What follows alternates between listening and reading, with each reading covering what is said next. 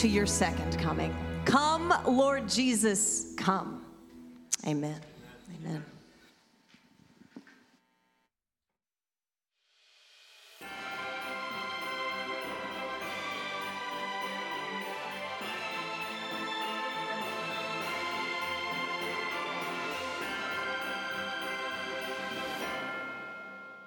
Thanks, bro.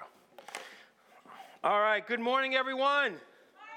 All right, thank you. I appreciate that. It's good to see some people in this house.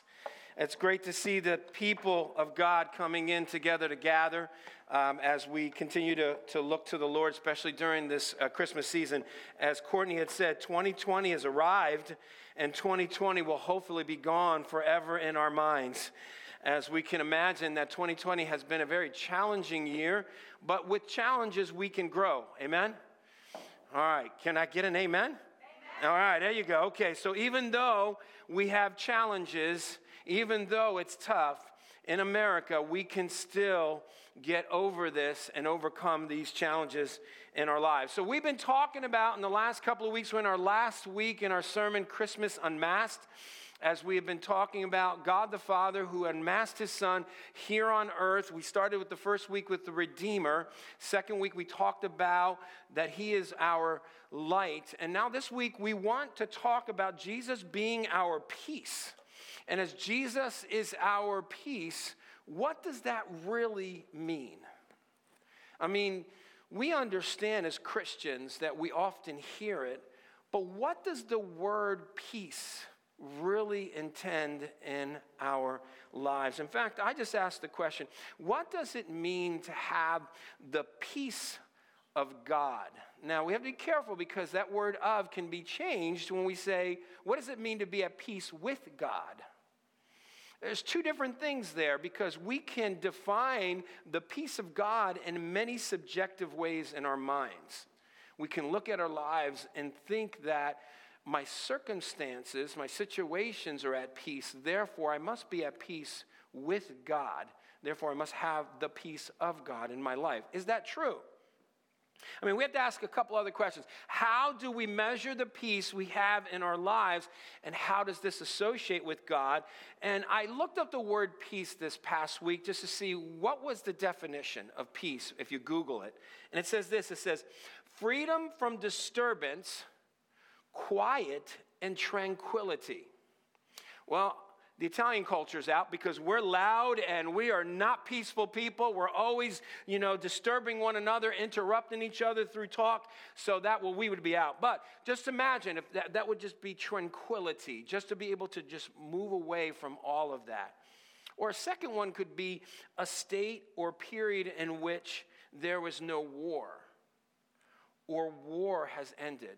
I mean, some people could remember, if you're old enough to know that back in just at the time when World War II ended, the jubilee, the joy all around our nation and around the world, that this war that it just was heavy on us, was oppressing us here in the nation, had come to an end. And there was peace all around. Everyone, just the parades all around the nation and people getting excited. And the troops were coming back from war. Although loved ones were lost in the war, people were still at peace that no one else would have to lose another person in their family. And we saw that recently with the Iraq war in the early 2000s. And then you have another meaning that says a ceremonial handshake or kiss exchanged during a service in church settings. So you would greet one another. Now, I know growing up in our culture that whenever someone came to our house, we had to greet them with a kiss on both sides. And my wife and I both grown up in our culture. So my mother would always say, go up there and kiss that person. And hated it as a kid and couldn't stand it, but I had to do it. And my wife probably loved it because she just, that's just my wife's demeanor. She loves just about anything like that. But I couldn't stand it as a little boy. But now in the Bible, it says to greet one another with a holy kiss. It's mentioned 3 times. So now we as Christians, back at least in the first century or so, that it was cultural for them to greet one another with a kiss. Where's text when you need him? Where's text when you need him? There's a guy in our church who loves to go around kissing and hugging everyone. I mean, we're missing some of that. So we're missing the hugs. We're missing the handshakes. We're missing the kiss on the neck. I like to hug up and just say, hey, you know, with my brothers, sometimes I give him a little kiss on the neck. It's kind of like the Godfather thing. Just kiss him on the neck because it feels good, because it feels like you're just embracing someone with love and peace. There's a sense of that. But sometimes we can define this peace in our lives as problem-free or no conflict. Let me give you an example. I say, I have no conflict in my life because everybody agrees with me.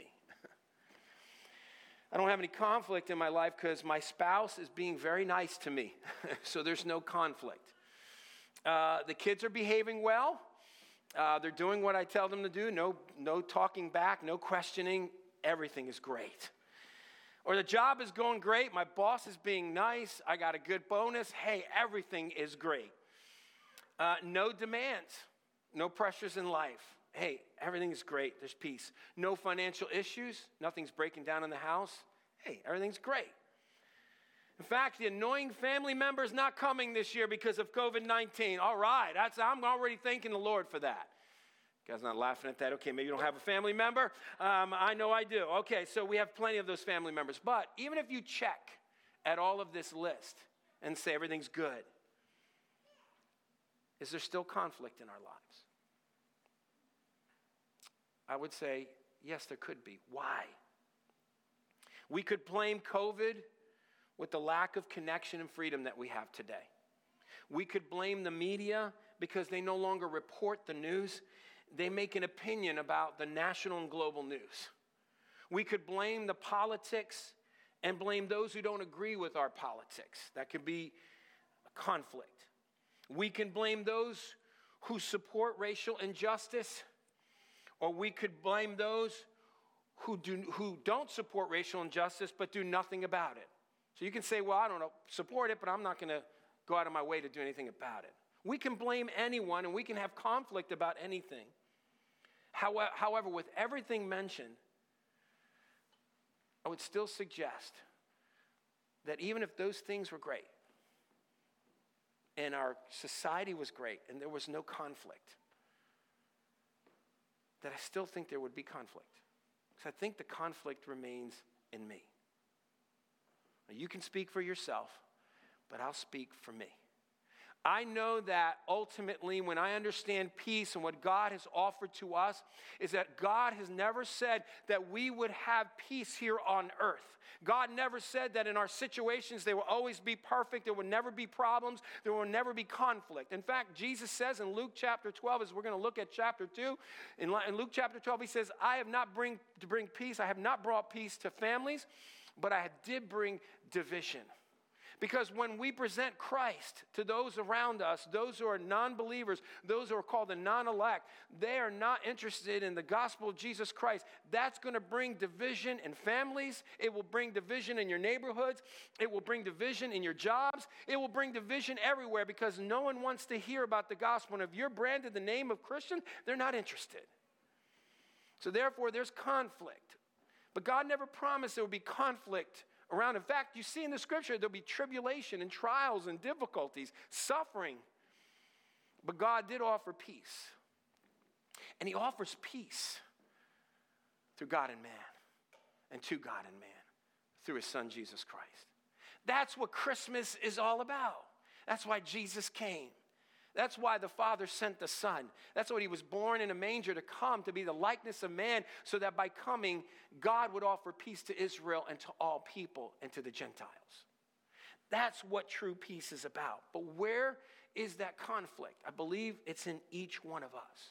There's a story about Brian Welch, who was a member of the music band called Korn, not C-O-R-N, but K-O-R-N. It was a group in the 90s into the 2000s, still exists today, not as popular, But Brian Welch was a part of this group.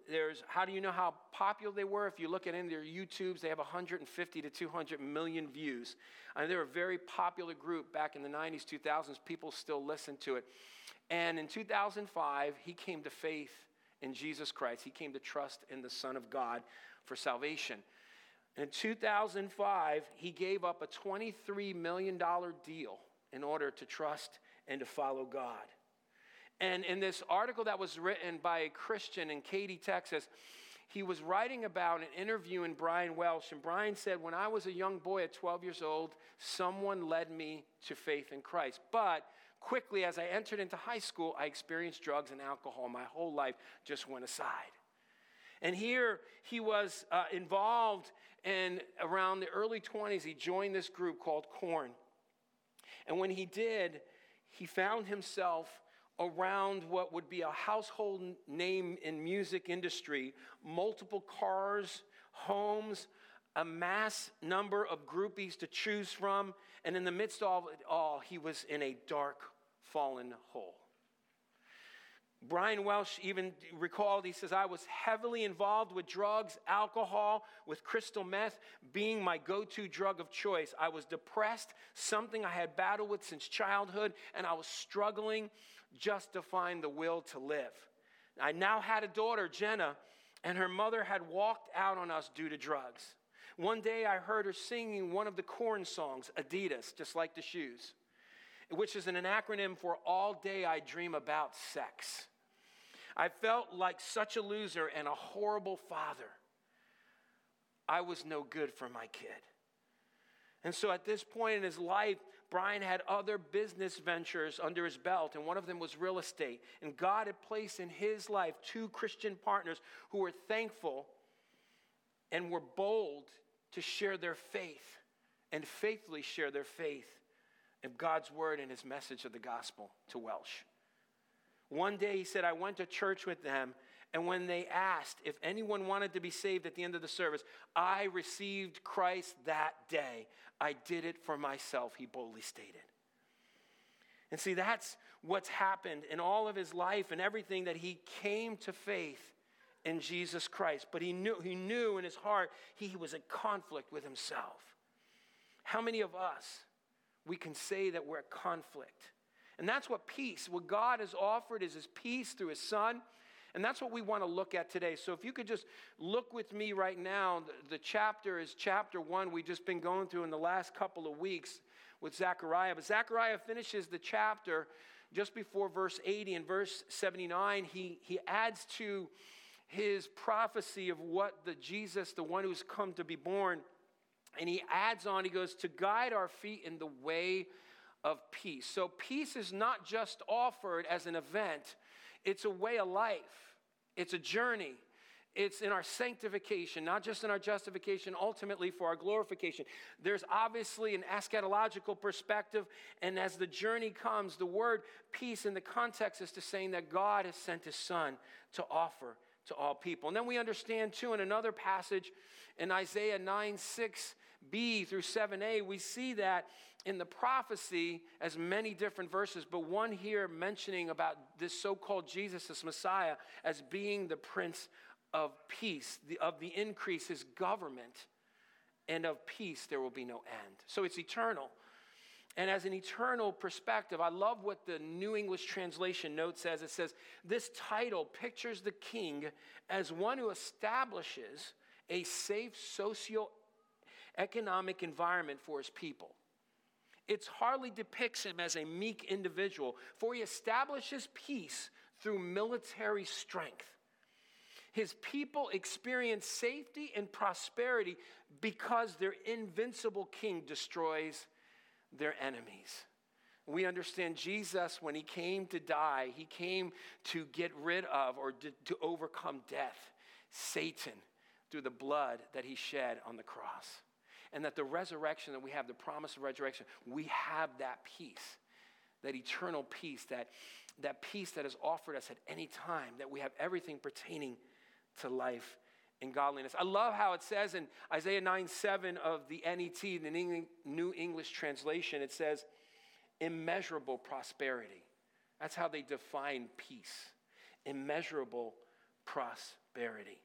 So I just wanted to share with you, the teacher in me wants to just share with you how in Luke 1 and 2, with the prophecy, how it was laid out to both Zechariah and to Mary, and now we're going to see this form, this pattern laid out to the shepherds. So first, you see what the pattern is that you have, number one, you have an appearance of the angels. So the angels appear in each of these episodes, these narratives, these motifs, we call them. And then the second thing, we see that there's a response of fear. So in each of them, there's a response of fear. As the angel is presented, that he comes as a messenger from God. And then third, you see that there is that reassurance that they were sent by God. It's called the divine reassurance of God. And then fourth, it sees that the message comes from God. The message is proclaimed from God. So this representative, this angel, is the mouthpiece, the messenger of God. And then lastly, it's the giving of a sign in each one, because the Jew is always looking for the sign for the Messiah to come. And so as Christians, we have to always ask this question, what are we going to do with this peace? I mean, God has offered it to us, and we forget on a daily basis, what does it mean? And I hope that today we could at least look at this and see what is our responsibility as Christians. It's not that we need more peace. We don't need more additional peace. We have everything pertaining to life and godliness. We have it, it's sufficient. But what are we to do with it? And so I want to just share with you that I think that one particular area that we'll see in this passage is that the shepherds and Zechariah and Mary experience the presence of God. And how we should experience the presence of God. And by experiencing the presence of God, what does that do in sharing this message? So as God has revealed himself and amassed himself to us, and now has made known to us this message of peace, what are we to do with it? And are we responsible to share it? So we're going to look at this story very quickly and just look at it and saying, when we do experience God's peace and his presence, what does that mean? What does that involve? How should we see that in this process? So I just want to share this with you, just a couple of things. When we experience God's presence and peace, we hear and we fear God. Let's look at this again, this passage in Luke chapter 2, verses 8 through 10, a very familiar Christmas narrative that we often talk about. We read this at Christmas. We read it on Christmas morning. We do that with our children. We do that with our family. When we meet, before we even open our presents, we recite the Christmas story, and then we have a cake, and we sing happy birthday to Jesus, and then we open up our presents. And so as you look at this verse, you see it's a very familiar story. And in the same region, there were shepherds out in the field. And we know the occupation of a shepherd was of lower class. They were likened to those who were outcasts and sinners. We also know that the higher class were obviously the lawyers and those who were businessmen, but even the Pharisees and the Sanhedrin. And so these so-called shepherds were out in the field, keeping watch over their flock by night, verse 8. And verse 9, it says, and the angel of the Lord appeared to them. So again, we have that pattern. The angel of the Lord is appearing to them. And as you see that, you have to think about it. Why would God be interested in sharing it with shepherds, the lower class people, the outcast? What does that say to us? And why are these people being the first to see and hear about this so-called Messiah to be born? But now you look at this other phrase in verse 9. It says, and the glory of the Lord shone around them. Now, we always say this word, the glory of God. We pray, may God be glorified in our lives. But do we fully understand what that means? Now, in the Hebrew, the word glory means kabod. It's the word kabod. It means heaviness. So when the glory of God shines around us, there's a heaviness of his presence around us. So as the heaviness of God is around us, he's exposing himself to us. He's unmasking himself to us. What does that do to us? How should we respond to that? How are we looking inside? I mean, when the light is exposed in darkness, it reveals things. When God's glory is revealed to us in the midst, what happens? Now, what we think is good, or we think we're actually good, and we pat ourselves in the back and think we're doing things well, that God is so pleased to have us on his team, God is saying, wait a minute, let me show you who you really are. And we begin to realize that when we get that exposure of the glory of God, the kabod of God, the presence of God, the dogza, then we realize that we're sinners. When we're comparing ourselves to God and not others, we recognize that we're sinners in need of a Savior. And the shepherds are there, but what is it that God's exposing? Our faults, our sins. When the light is exposed, when the glory of God is exposed, the Shekinah glory, as what of the Old Testament, all of a sudden now we see our faults and we don't like looking at ourselves. We see the inadequacies and we don't like it. We don't want to fail. We see ourselves as a failure at times. We compare ourselves to others, and then we're not at peace. The conflict begins. The conflict begins because when we look in the mirror, the metaphorical mirror, and we see that we're sinners, we don't like it. And so when the glory shines on us, it's heavy. But we have an opportunity. We can hear God's voice and can respond to it. See, what the shepherds did, they responded well. They feared the Lord. Now, fear means frightened. Like it was, wow, what was this all about? But there's another meaning of the word that means revere and respect. So they respected the angel, this glory that came from heaven. They knew it wasn't of earth. It was supernatural, and here they were fearful. Expected response. All of us would be expected to respond that way. But when we're familiar with the presence of God, we revere and respect him, and we become accustomed to it, and then we're not afraid anymore. We settle in the kabod, the presence of God. We settle in his glory, and then we hear his voice. It's a familiar voice, and we humble ourselves, and then God begins to speak to us. It's in those moments when we experience his peace. It's in those moments in our failures and our inadequacies that we know that God still accepts us the way that we are. That although we may compare ourselves and look on Facebook and look on social media and say, wow, they got it all together. Look at their lives. And you look at your life and you look all around, you're like, boy, man, I'm a loser, dude. Just a big old L. You know, you just look at yourself and you're just hanging down on yourself and you just feel like you're going into a dark hole. God's saying, no, I love you. I want you to know that I love you and I'm applauding for you and you're valuable to me. Then all of a sudden now we experience the peace of God. And we hear and we fear. And we see and we understand. Because the beauty is in the submission. The beauty is when the shepherds respond as expected. Because now when there was fear, now it says the angel said to him, fear not. For behold, I bring you good news of great joy that will be for all people. Now, the word evangelize is good news there, and it's been mentioned 11 times in the New Testament, but 10 of those 11 times are in the book of Luke. So Luke was writing with the intention to say that this peace that you have now the opportunity to share that good news with others. I've shared it with you. That's what the angel was doing, and now these shepherds have the opportunity, as we're going to see in this narrative, to share it with others.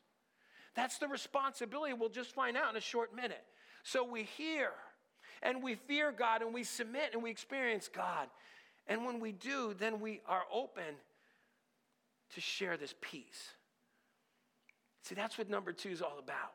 We believe, and we see his hand in our lives and the lives of others. Because then now when we start to see what's going on and what God's doing in our lives, when we experience his peace, we start to see him change us.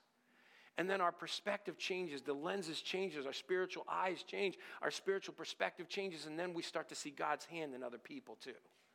Because that's when it happens, when we start to believe. This is what was happening to the shepherds. They were believing. Verses 11 and onward, it says, for unto you is born this day the city of David, the Davidic king, a Savior.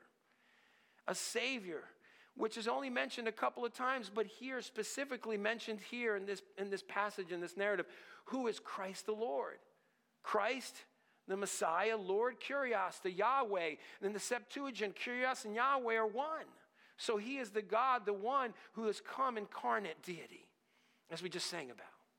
And then in verse 12, and this will be a sign for you. You will find a baby wrapped in swaddling clothes and lying in a manger, lying where the feeding trough is for the animals.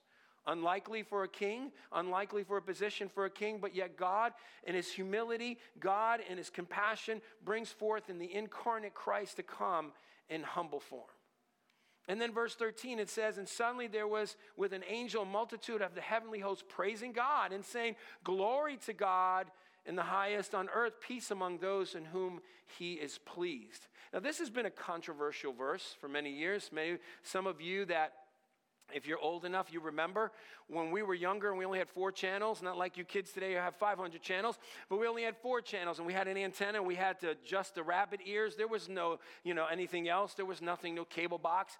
But when it would come up and there would be a commercial before we go to the show, there would be Luke 2:14 and they would show it very quickly on NBC. I remember like the peacock was there and then we would see it. And it was stated like this, glory to God in the highest and on earth, goodwill toward men. And I was like, oh, that's nice. Goodwill towards men. God likes people who are good human beings, not like me. So, hey, come on, change this channel. I want to get to the show. Come on, let's move on with the commercial. Meaning I would just pass it by. Nice, it was Christmas. It came at Christmas time. Well, let's move on with it. Now, years ago, people wouldn't be conflicted with that verse. Today, you can't even put the verse on TV because there's too much conflict with that. But the idea is that this verse was played out of context for too long. That was the King James Version. Let me share. And it's not refuting the King James Version. It's simply saying that what was read here is true. Because God came to give peace to those whom he is pleased. Who is he pleased with? The elect. Those whom he chose according to his grace. I don't deserve it. Nobody deserves it. Salvation is a gift. It's nothing we earn. So if God is chosen because of his great will and pleasure, even Ephesians 1:3, then what is the responsibility? It's the responsibility of the elect to share this great news. He's not asking for the non-elect to do it because they won't do it. But he's called you and I because we have that peace. And when we experience that peace and we see that he's working in our lives, we hear and we see that he's doing a work in our lives, we're going to share it. That's our responsibility. That's why the shepherds move on to say, look at verse 15. When the angels went away from them into heaven, the shepherds said to one another, let us go. Let us go, meaning something happened in their hearts. Because they were told of this message of this baby, this Messiah, who was born in a manger, and you had this heavenly host. And now it says, let us go to Bethlehem and see. And see, meaning they believed and then they saw, to confirm. They were seeing this thing that has happened. This word happened in the Greek is a perfect active, which means this very event that happened has not just the results of that moment, but the results for the future and of eternity. The perfect active means it's an event that has happened that will have continuous results. So the shepherds knew, they believed, there was faith. It says, which the Lord has made known to us. When it was just an angel. Now they knew it was the Lord that spoke to them. It was confirmed. They said, we got to go. The word make known to us is reveal, expose, unmask. So the unmasking of the Son has been unmasked in the hearts of these shepherds, and they wanted to tell everyone else. They wanted to confirm it so they could share it. That was the responsibility. You and I cannot. It's not an option to share Jesus Christ. It is your responsibility. It is mine. We've got to take that opportunity at any time. God gives us the opportunity. We don't need any more peace. We have it all. It's sufficient in Jesus Christ. We don't need additional peace. God's called us to it. And these shepherds who were lowly class shepherds, I mean so low they couldn't even vote in legal matters. They weren't allowed to be in the court sessions because they were low class. God said, I will go to them. I just love God. I love his compassion. I love that he reaches out to the lowly because I'm one of them. And I don't know why he would even consider me. But these were shepherds who were humble. And it says they went on with haste. Now, it doesn't mean that they just hurried up because they had to get there. They hurried up because that was their faith. They responded with responsibility and found Mary and Joseph and the baby lying in a manger. That was confirmation. What happens? I think sometimes what happens is we forget.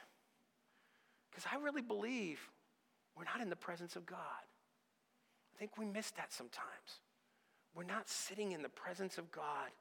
We're not hearing his voice. We're not submitting. Sometimes we're not believing in our sanctification, and we're not seeing God at work. Sometimes we're just missing it. That's why we don't go out and tell. because we're not seeing a living faith in our lives.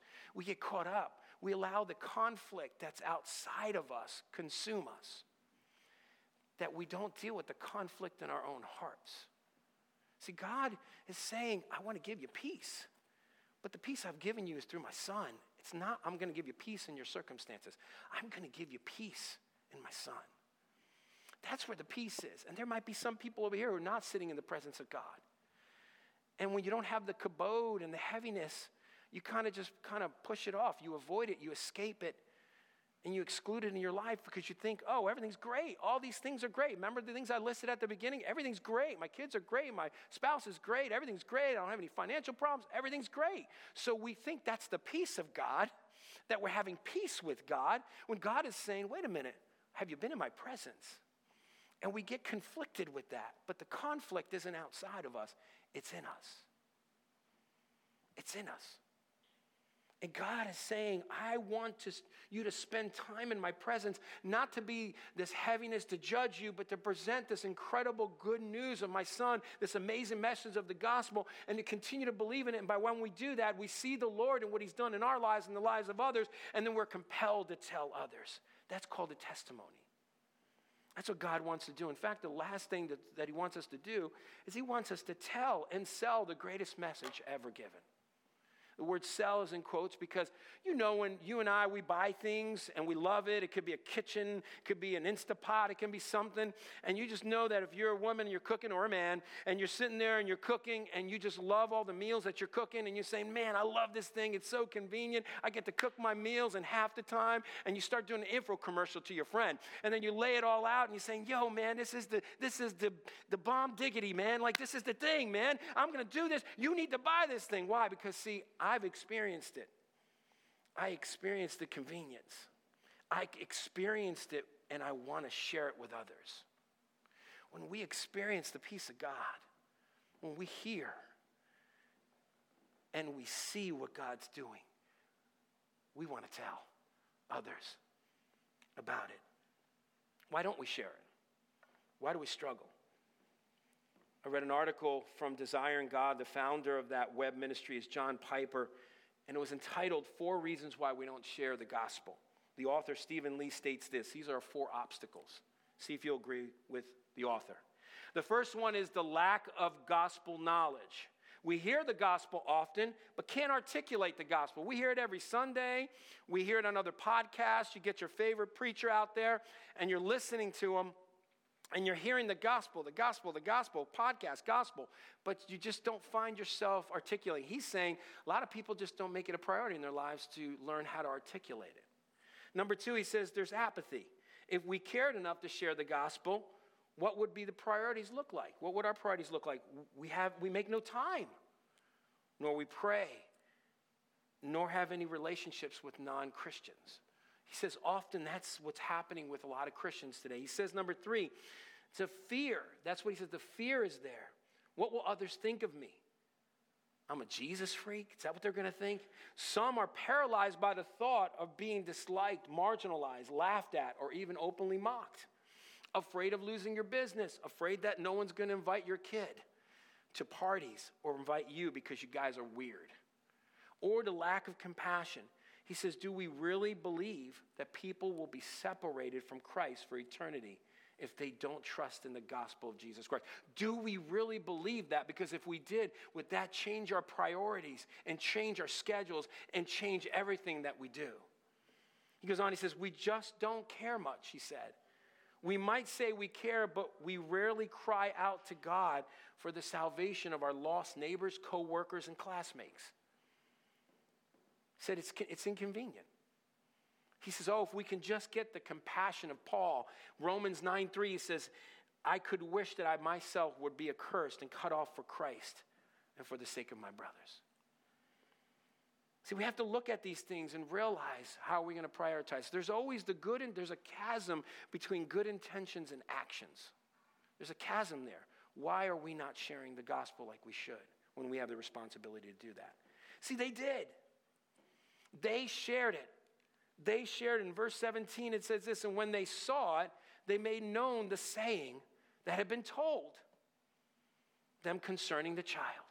They saw it, they believed it, they saw it, meaning they heard it, they saw it, and now they told it. And all who heard it wondered at what the shepherds told them. The word wondered is written 18 times in Lukean writings, which means this word amazed, it means that they were extraordinarily impressed or disturbed by something. So they didn't care what people thought. They just had to share it because they experienced the peace of God. They had a fresh, new anointing of God. They saw his presence. They saw heaven. They saw what God was doing, and they wanted to tell others about it. How many of us today need a fresh anointing from God to be able to sense his presence? We can use every excuse in the book and say it's because of COVID, it's because of COVID. But it's not, because God has not stopped us to share a message. We have a phone. We have an email. We can connect with people still in this world. And so what we have to understand is whether we were back in the 70s, yeah, it might have been tougher, but we could still get a cardboard and write it out and tell people if we really wanted to be that crazy. Yes, we would be crazy. Yes, people would call you a Jesus freak, but who cares? Because we're bearing the name of Christian and we have the responsibility to share the gospel. We have a responsibility. There's no more excuses. I have people who are telling me, Bruno, we can't use the excuse of COVID anymore. I said, no, we can't. And it has been eating at me every day. Because we've got to share the gospel, not as just a church, an organization, as individuals, but corporately we're doing that today. If someone's watching in, they're hearing the gospel. You are here hearing the gospel. And so we have to understand how important that is. A couple of years back, about 20 or so, I worked in a pizzeria. And as you can imagine, working in a pizzeria, I was the only one who spoke English, and the others around me, the waitresses did, but in the family, I was the only one who really spoke English well, some of the kids of the family. And I joined this family, this Italian family I really enjoyed being with. And obviously, they did not know Christ, but they were happy to hear that, I was a believer and that I just graduated from Bible college. Well, as you can imagine, I'm sharing Christ as much as I can, being a witness, and you can imagine the language, and you can imagine the sexual innuendos, and all the talk, and all the statements that are mentioned. But I recall of a time that I forgot about in 1995 when there was a young waitress there who came up to me and asked me the question, Bruno, I'm Catholic, and I'm just struggling with what it means to know God. And it was around Easter. And I took her aside, and I started talking to her, and the Holy Spirit said to me, share the gospel with her. So I did. She came to faith in Christ. Now, I didn't think much of it. I got to be honest with you. I moved on with my life. Gather she did too. 2013, when I was at LCBC Church on staff for about 6 months, I saw her in the foyer. She came up to me. She goes, Bruno, do you remember me? I said, man, I forgot your name. She goes, remember we worked at Chiaro's together? I said, oh, yeah, what is your name? And she told me her name. She goes, Bruno, I don't know if you knew this or not, but I came to faith in Jesus Christ. Do you remember? I said, recall, just help me remember. And she told me, you shared Christ with me in 1995. I said, I did. She goes, and it came to heart. My life changed. I said, oh my gosh. She goes, you've been in my testimony every time I've shared it. She goes, I got baptized with my daughter. I've been walking with the Lord. And she goes, you were a big part of that. I just started crying. I was praising God in my spirit. I said, oh my gosh, I didn't even know I made a difference in your life. Because how many times we share the gospel, we don't know if it just falls at the wayside. We just plant the seed and we move on. But God did a work. And all I knew was I was responsible to share the gospel. That is my passion. My wife could tell you, wherever I go, I want to share the gospel because someone can come to faith in Jesus Christ. Because people who don't, they'll be eternally separated from God. Do you believe that? That's our opportunity. I shared with her on Messenger the other day, and she wrote back to me, Bruno, thanks. I said, I'm sharing your testimony. She said, thanks. We've got to be, I've been so complacent at times that I've just been so frustrated because we get around so many Christians that we've got to make it a priority in our lives to do it. Going back to Brian Welch, that was his passion. That was his passion. After being asked the question, after he came back to be a member of Corn again in 2012, the person who interviewed him said, how about those temptations? He goes, I have a responsibility for my daughter who came to faith in Christ. And he went on to say that, I share Christ after each concert. I just share Christ with people around me. all those who are there, he goes, I take the opportunity. He goes, what about the temptations? He goes, I just know that I have to make Christ to be present in my life on a consistent basis. He goes, he wrote this, he goes, as soon as you turn to the world and its pleasures, it takes you. This is what Brian wrote.